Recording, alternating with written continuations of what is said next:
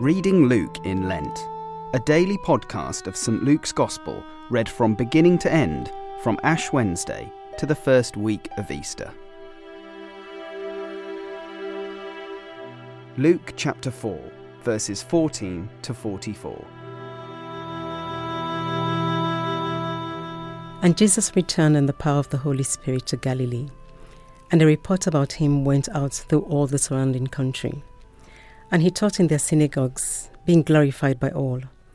And he came to Nazareth, where he had been brought up. And as was the custom, he went to the synagogue on the Sabbath day, and he stood up to read. And the scroll of the prophet Isaiah was given to him. He unrolled the scroll and found the place where it was written, "The Spirit of the Lord is upon me, because he has anointed me to proclaim good news to the poor. He has sent me to proclaim liberty to the captives, and recovering of sight to the blind, to set at liberty those who are oppressed, to proclaim the year of the Lord's favour." And he rolled up the scroll and gave it back to the attendant and sat down. And the eyes of all in the synagogue were fixed on him. And he began to say to them, "Today this scripture has been fulfilled in your hearing." And all spoke well of him and marvelled at the gracious words that were coming from his mouth. And they said, "Is not this Joseph's son?" And he said to them, "Doubtless you will quote me this proverb, 'Physician, heal yourself. What we've heard you did at Capernaum, do here in your hometown as well.' And he said, 'Truly I say to you, no prophet is acceptable in his hometown. But in truth I tell you, there were many widows in Israel in the days of Elijah, when the heavens were shut up 3 years and 6 months, and a great famine came over all the land. And Elijah was sent to none of them, but only to Zarephath, in the land of Sidon, to a woman who was a widow. And there were many lepers in Israel in the time of the prophet Elisha, and none of them was cleansed, but only Naaman the Syrian. When they heard these things, all in the synagogue were filled with wrath. And they rose up and drove him out of the town and brought him to the brow of the hill on which their town was built, so that they could throw him down the cliff.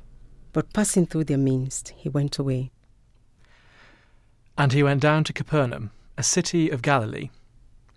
And he was teaching them on the Sabbath, and they were astonished at his teaching, for his word possessed authority. And in the synagogue there was a man who had the spirit of an unclean demon, and he cried out with a loud voice, "Ha! What have you to do with us, Jesus of Nazareth? Have you come to destroy us? I know who you are, the Holy One of God." But Jesus rebuked him, saying, "Be silent, and come out of him." And when the demon had thrown him down in their midst, he came out of him, having done him no harm. And they were all amazed, and said to one another, "What is this word? For with authority and power he commands the unclean spirits, and they come out." And reports about him went out into every place in the surrounding region. And he arose and left the synagogue, and entered Simon's house. Now Simon's mother-in-law was ill, with a high fever, and they appealed to him on her behalf. And he stood over her and rebuked the fever, and it left her. And immediately she rose and began to serve them. Now when the sun was setting, all those who had any who were sick, with various diseases, brought them to him. And he laid his hands on every one of them, and healed them. And demons also came out of many, crying, "You are the Son of God." But he rebuked them, and would not allow them to speak, because they knew that he was the Christ. And when it was day, he departed, and went into a desolate place.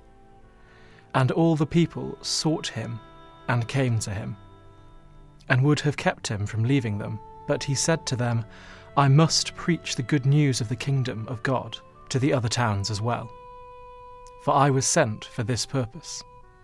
And he was preaching in the synagogues of Judea.